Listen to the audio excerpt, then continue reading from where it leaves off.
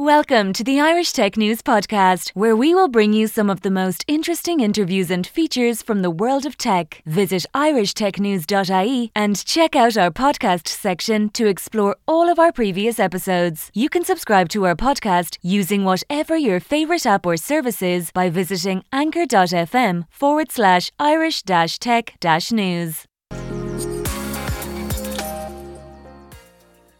Hello, I'm your host, Effie Pilarino, and today I have the pleasure, first of all, of being in Greece on the island where I was born and raised, and reaching out to the other side of the world, to Latin America, to Dr. Alejandro Betancourt.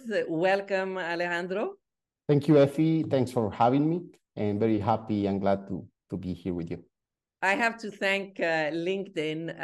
I always love to connect with new people. I was drawn to some of the content that you share around mainly artificial intelligence and data in the fintech space, as you are truly a specialist or truly you have, I would say, the unique combination of having the academic background.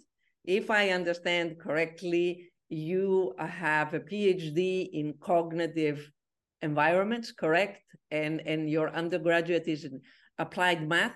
But more importantly, you've done a lot of research and worked with Andrew Eng, if I pronounce his name correctly, and published a lot of work. Can you tell us briefly about that so we understand where you're coming from? Yeah, perfect. You mentioned it right. So yeah, I made a PhD in cognitive environments, actually in Italy and in Netherlands, in the University of Eindhoven and the University of Genova. And after that, I decided to move to the industry. Like, I was really interested to apply everything I have been learning about applied mathematics, about artificial intelligence, and so on in the industry. So then I start a very exciting but diverse journey applying AI in different fields. So first I moved to Belgium, from Netherlands to Belgium, to work for TP Vision, which is Philips Television, and I was creating algorithms for picture quality.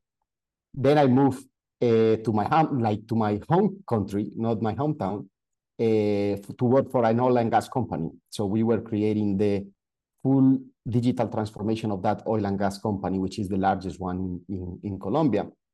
And in the process, I get contacted by Andrew, and we start chatting about and how Latin America can become a AI hub.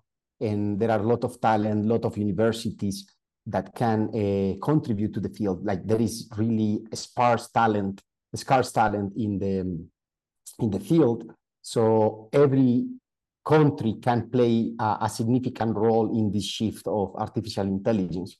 So after a couple of months talking with Andrew, I decided to join Landing AI as AI technical lead to work with him. We made, that was before pandemic. So we start making a lot of events in Latin America, spreading the word of AI, showing how it can be applied in manufacturing, in computer vision.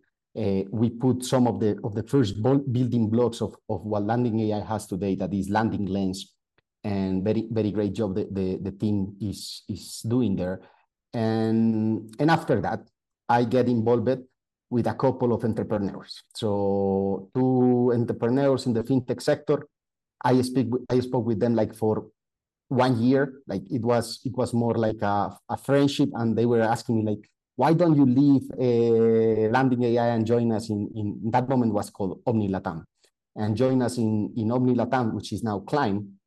And after a lot of conversation, I decided like, okay, was in the middle of the pandemic, so I said like, okay, I want a change. That was the kind of inflection point of the pandemic. And then I joined them in this journey in the fintech sector, which is now 3 years. And basically, the reason I joined them is because there is a lot of data in the field we are working on. So I was always eager to how to apply artificial intelligence and where to find a huge amount of data that we can use to train models to estimate risk, to have more asset under management with low risk and so on. So that was the driver actually to join the company.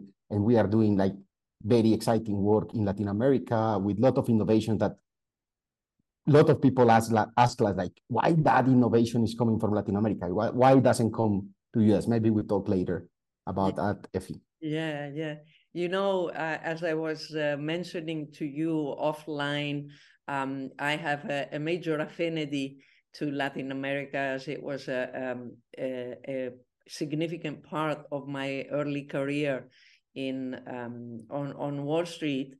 And there's definitely innovation that, you know, we could start explaining it. A big part has to do with human resources, with the people that are not only well trained, in my opinion, extremely creative.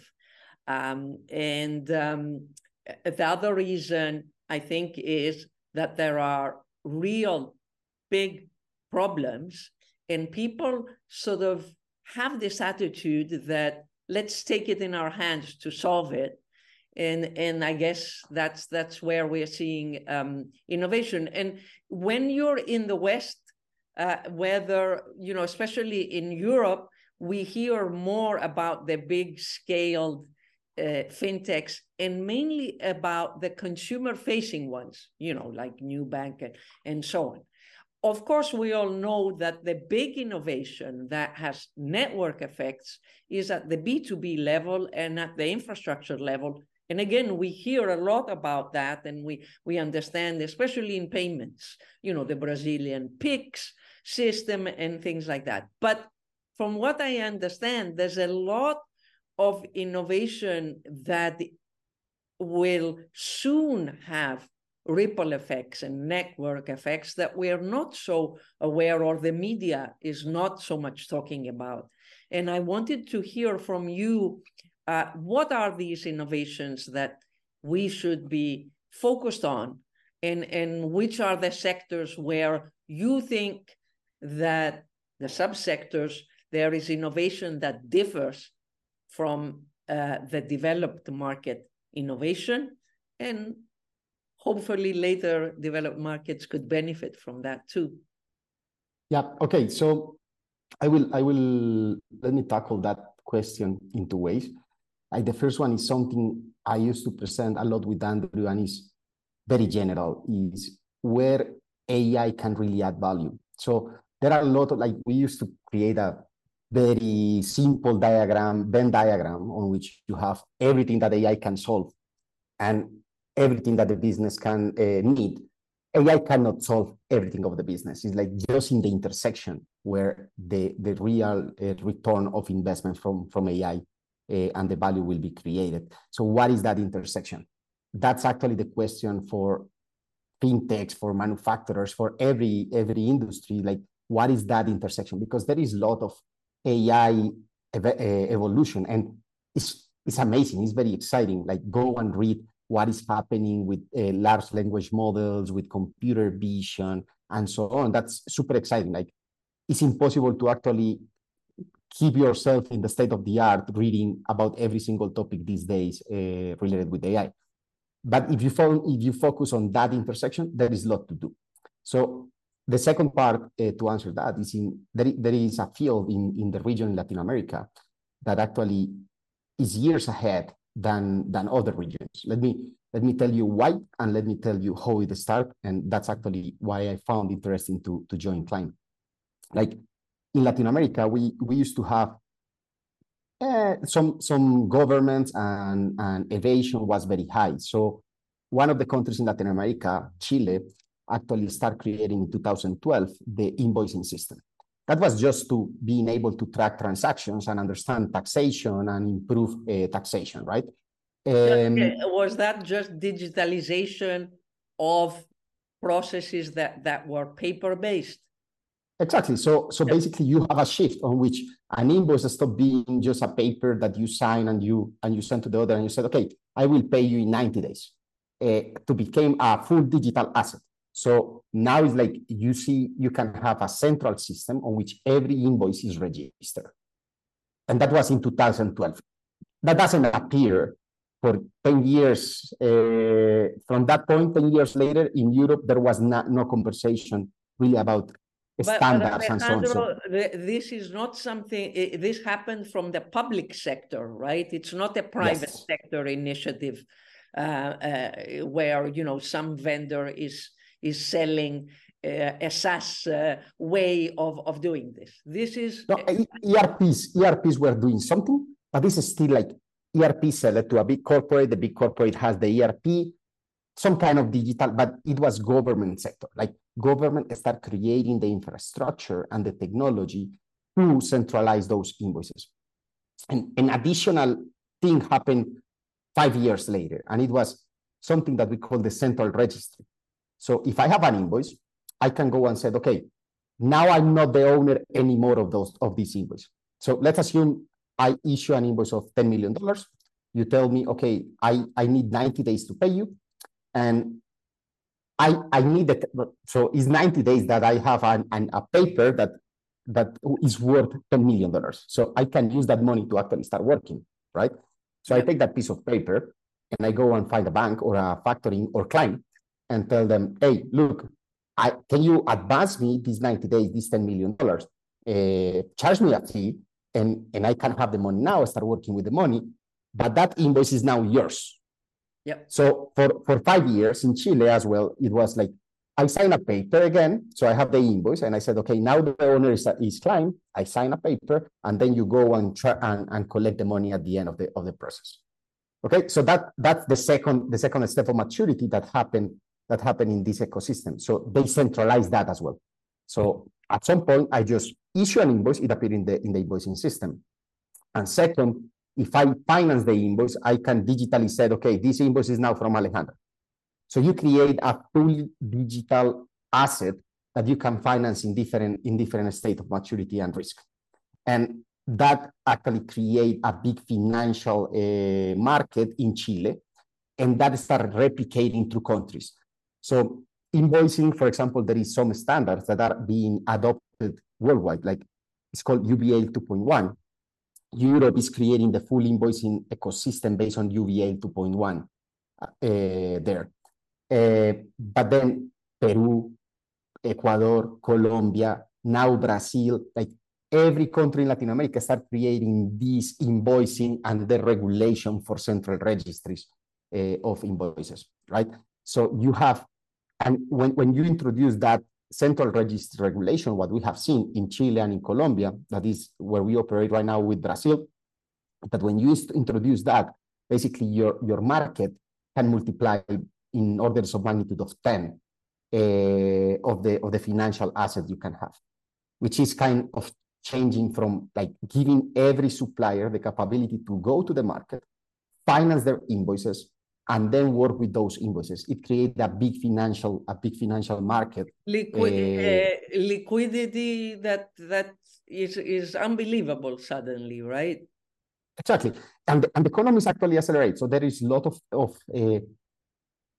studies that show that, okay, if you are basically unlocking the money, so this money that somehow is unlocked in the supply chain world, and then what you are doing with this financial product is unlocking that money so people can maintain their companies and industries working at full speed. It's like, imagine removing every dollar that is stock in the market for 90 days, 60 days. Like you will have a lot of liquidity and money moving. Yeah, I mean, cash flow management, working capital, everything, no bottlenecks there, right? You're making the process seamlessly and hopefully also pricing the risks correctly in this process. And that is where they hire me.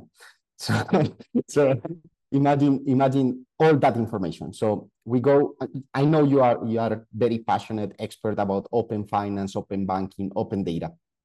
So imagine that governments in Latin America, 10 years before everybody was speaking about that, was creating kind of the first open finance ecosystem. Not completely open, but you have at least the central information. That was crazy. Like when we speak about that with investors, and it's really top tier investors, they say like, look, at the beginning, I didn't believe that innovation came from there. But now that I see the data, it's like, this is really, really, really crazy. It's like when we go to with our suppliers, we work with them and we tell them like, okay, look, if we are going to integrate to your invoicing system, and then we are understanding your purchases, sales, taxes on real time, like real time. Like you issue one invoice, and 55 minutes later, we have the invoice completely scored, risk analyzed, priced, and so on in the system. So we can finance that invoice. At the beginning, I was like, no, that's not even possible. And for me, 45 minutes was like, come on, that's too fast to have an invoice with everything ready to be financed. There are people that actually issue the invoice and immediately call client and said, hey, look, I have this invoice. And our key accountant managers are like, look, I still don't see it. Like, it's like the invoice was issued, sent it to the central system and so on, and the people is already trying to finance it. So that's a big shift in how they finance it's email or SMS type of efficiency and speed, right? Exactly. So Effie, you know a lot about this. So imagine the effect that start happening with the network effect of the data that you start happening. So every company that actually we integrate with, which is just having access to the invoicing system, and after that we are integrated, is credentials, authorization, and so on, and exposed in average 200 other companies. So I saw your purchases and your sales, and in that moment we know everyone that is connected with you. So every company exposed in average 200 connections. So very quickly it became a nice graph of information that you can use to estimate the risk. Real-time counterparty risk. I mean, I'm thinking of the financial crisis of 2008 in the US, right? It's got nothing to do with invoices, but they couldn't figure out the counterparty risks because they didn't have a system. It took some companies, it took them months. And here you're telling me that corporates, all businesses, can have real-time assessment of counterparty risk. Yes. Amazing. That's exactly what I mentioned. So if in Latin America, there was a blow up in one corporate, in one country, I mean, anybody that's in this network can immediately see what the exposure is, because the exposure might be because of 5 degrees of separation, right? Not the direct exposure. Yes. So there are two things that for example, we do. So there are also some less elaborate, but still very useful sites on which you can go and see when people register bankruptcy. So you can go and mark one of those notes as bankruptcy and start seeing who can be affected from that bankruptcy. 1-level connection, 2-level connection, 3rd-level connection, and so on. Yeah. And that's amazing. Yeah. Now, Alejandro, who is taking advantage of this infrastructure? Where is it complete? Who is taking advantage? Is it fintechs only, or also banks that are using this data and capability to build services?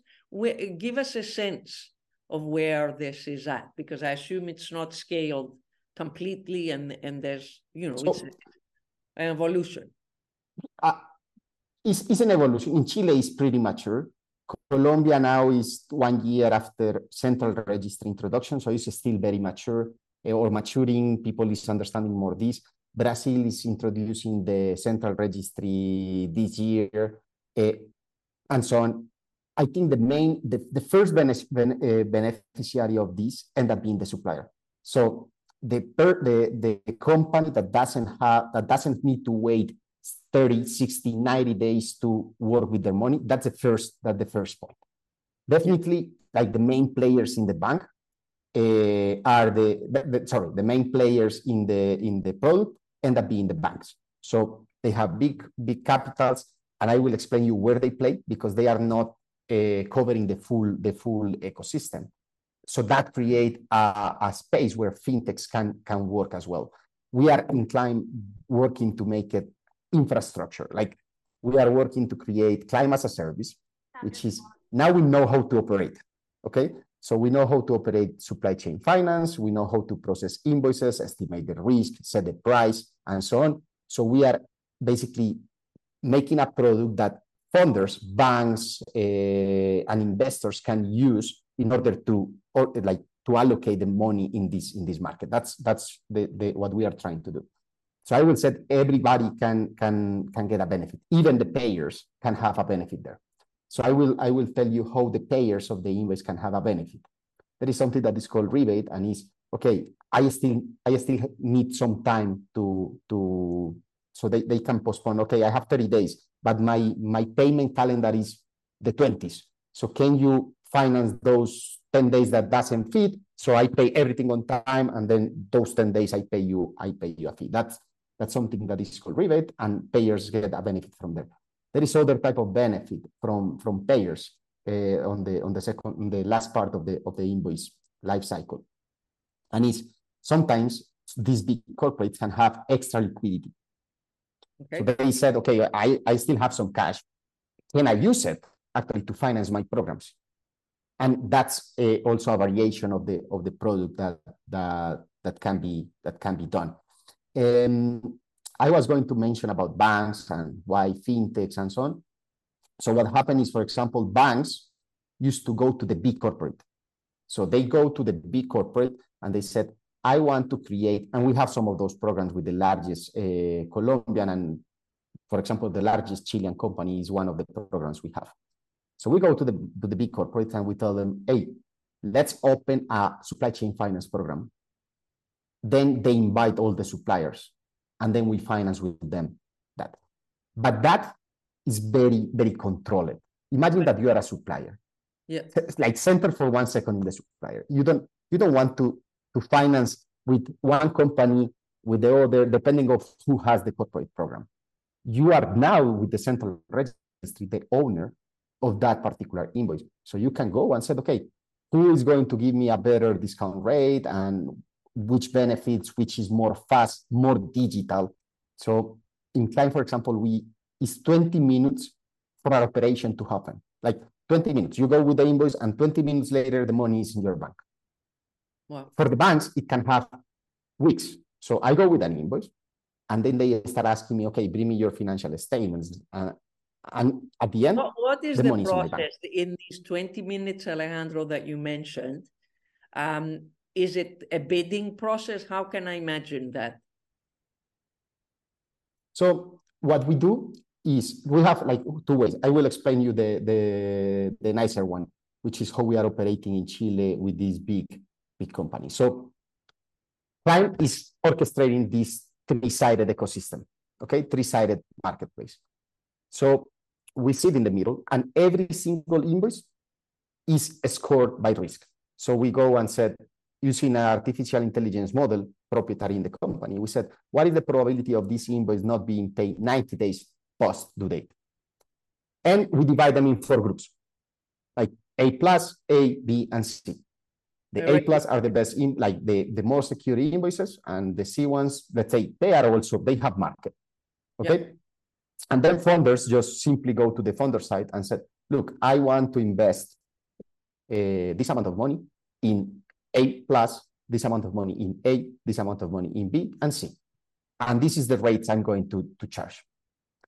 What we do is the supplier then in their own platform and so on, they can go select 6 invoices, discount, the prices just get assigned from the funder configurations, and that's it. Then you can disburse the money on the other side. Interesting. And the challenging part, Effie, the data has to be closed. The data loop has to be closed. So we disburse the money. Now, where the payment happen? So the debtor has to, at the end of the 90 days, make the payment, and we need to register that payment. And there is order of the innovations that Latin America has is because you have this central registry, you know the final owner of that invoice. So you can make a payment and define that payment for which invoice was for. So you close the loop of the data and then you know what is happening with the invoices. And this, Alejandro, doesn't exist in the developed world. What exists in the US or in Europe? So let me go Europe. Europe has nice things and challenging things. So Europe, for example, Portugal is releasing the central registry 2024. Germany, I think, is scaling their invoicing system to B2B in 2024 or 25, if I don't remember. So if you see, it's like 12 years of difference between Chile and what is happening with Europe. US has some particular stuff. It's like in US, a document, a paper with a signature is still a valid invoice. So in US, is way more challenging to scale it. There are strategies. We have been studying the US market for a couple of years, trying to understand how even using that type of invoicing and so on can be financed. So there are some supply chain finance companies in the US. Is what you're saying that in the US, we don't even have the first step where the invoices are digitized, dematerialized, if you want. Exactly. Oh my God. Exactly. So you have the payment networks, and basically maybe through the payment networks, something can be done. But the evolution is invoicing system, central registry, and then the market of this type of assets scale fast. Very, very interesting. Oh, Alejandro, we could talk days about both what's going on in Latin America and this topic. I want to ask you, as a last part of our conversation, if you can share with us some of your thoughts, given the hype that is going on with AI in financial services, ChatGPT, and all this stuff. I mean, me personally, I think that the first subsectors in finance that are going to see more faster and sooner impact is the investment world. Because they have been familiar for a very long time with AI, and the advancements in AI will be much more easily integrated, especially in research. Analysts, all sorts of research in different assets. And because we can train on specific knowledge bases that have to do, with reports around companies or compliance and so on. That is my opinion, and less on consumer banking and these areas. I don't know, what is your first reaction, if you want, to all this hype? I think it's very interesting what is happening in the field and the challenges that the financial sector have. So I think actually in finances, there was more quantitative analysis for years. There are the quants, the risk analysts, and so on. They were doing very nice stuff. What is the challenge there? What AI can change for them is that now you have way more data. I gave you already some idea of what type of data you are having. So now it's not only the formulation of how this finance can be modeled and so on. It's you can really take a model and a pile of data and go and see if you can train it better. What would be the challenge there is that financial sector is still ruled by the traditional way of doing the stuff. So something that we as data scientists or AI experts and so on we face is when you have a model, sometimes you have a lot of confirmation bias from the stakeholders. You go and you said, okay, look, my model, this is the performance and so on. And they said, but why you are not taking into account this variable? That variable has to be the one that to be used. And you go and you use the variable and it said, no, it's not significant for the performance of the model. And they are, no, but I need it because I know by my experience that that's useful. And that friction is super difficult to work with. And related to the other side that is work, like is being in the internet and so on, very, very hot these days. Generative AI is like, of course, like I think it's amazing technology. Like I use it very frequently, but I will tell you how I use it. For me, it's a creative assistant at this point. It's like if I need to think something and start sketching something out or drafting an idea, it's a perfect assistant. To improve the content of the things we are creating, is a perfect assistant. But to really jump and being able to make risk analysis and so on, there will be some time. I've seen some interesting initiative, Bloomberg, JP Morgan, they are training and fine-tuning these models on their own data sets. Definitely that can be helpful. But I still think there is a lot of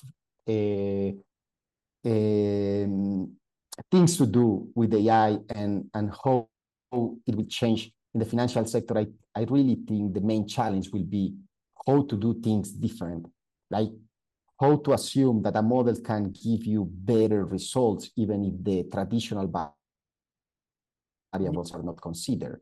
That's something to really tackle. So I mean, this is a very important and interesting insight that you're sharing with us, because it also makes challenging the fact that we want AI to be explainable. And this is clashing, so to speak, with the traditional or the professional thinking. Depending on how you want it. So, and this is again something that I used to talk with Andrew a lot, and Andrew mentioned it in the conference. This is the classic question that people make to Andrew, and the best answer I have seen is coming from him is, do you need it explainable or do you need to trust the system? Okay. So do you know how medicine actually, every pill we take changes our bodies? I don't think so. But now you trust it because there are experiments, there are metrics, and they can show you, okay, these actually solve the health issue you have. So, and data scientists need to be very good on that. So manage stakeholders and tell them, okay, look, these are metrics. At the end, what matters to you are the metrics of the system. Like what is the accuracy, the precision, the recall, how many money are you leaving in the table, how many approvals you are doing, not understanding what exactly variable is doing it. And something that very frequently happens is when someone goes to a more, like basically why current systems are not explainable is because they are non-linear and more complex, so you cannot just really go and say, this is the variable that is playing with, right? But what happens is when someone trains a simpler model just to make it explainable, it's used a couple of times and then discarded. Like nobody check anymore the explainability of the model. Like once you trust it, it's like, okay, I don't want to go and check those variables every time to make a decision. Now tell me the decision, I will make it. So very quickly you make that shift. And something that is important in the sector is traceability. Explainability sometimes is confused with traceability because auditors and so on want to tell why you make some decisions. It's not in every country. Like some countries has stronger regulations about that. But then people said, okay, no, because auditors need to explain every single decision, then I need to have an explainable model, right? Maybe not. Maybe you just need to maintain what are the inputs to the model in that particular decision, what was the output of the model. So you can go and say, okay, I cannot explain you what exactly combination you made for that decision, but this was the system of the models. Maybe that's a point in the middle of this never-ending conversation of explainable versus not explainable. Very interesting.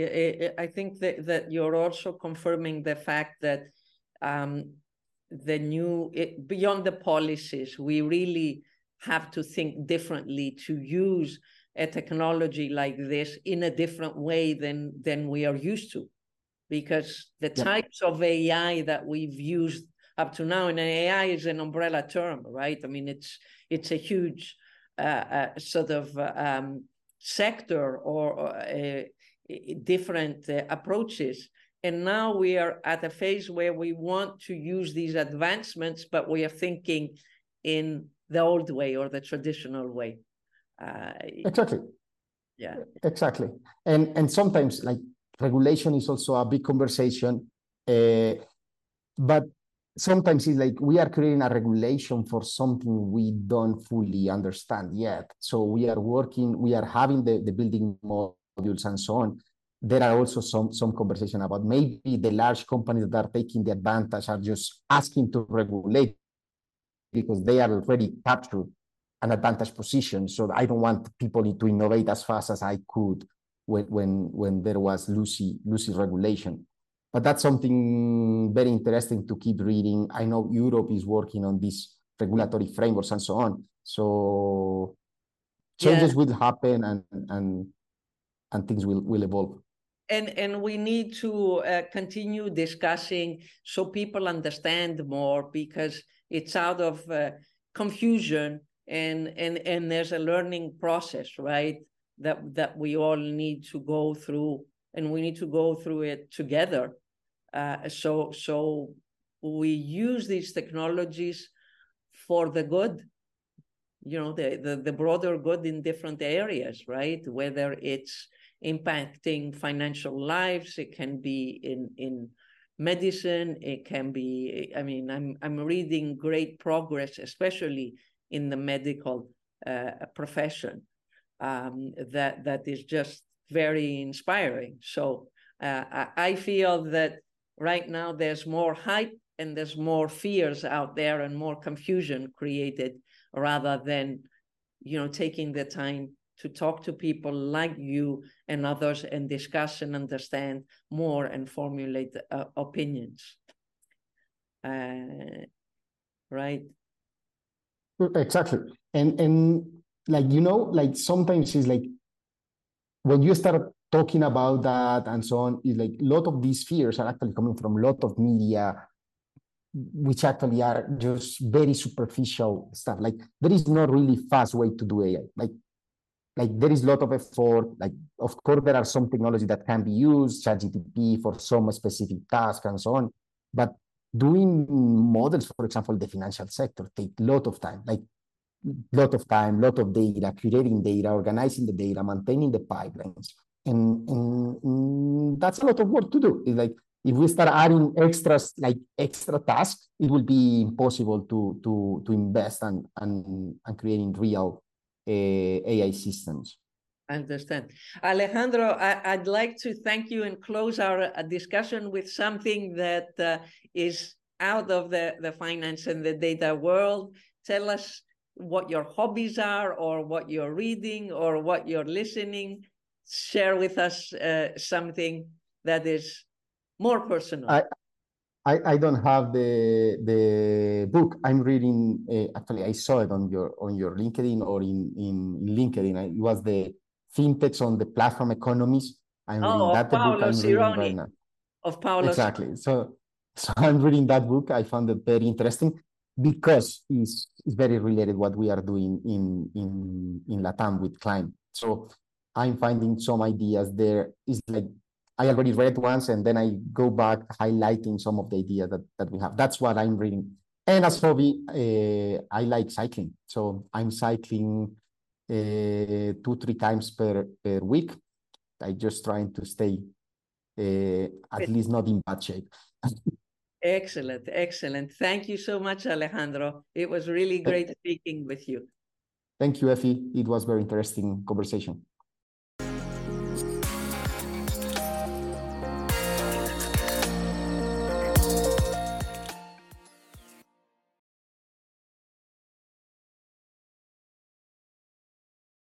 Thank you for listening to the latest Irish Tech News podcast. Check back every day for the latest episode. You can follow us on Twitter @Irish_Tech News, on Facebook, facebook.com/Irish Tech News. On LinkedIn, linkedin.com/company/Irish-tech-news. On Instagram, instagram.com/IrishTechNews.ie. And on TikTok, tiktok.com/@Irish Tech News.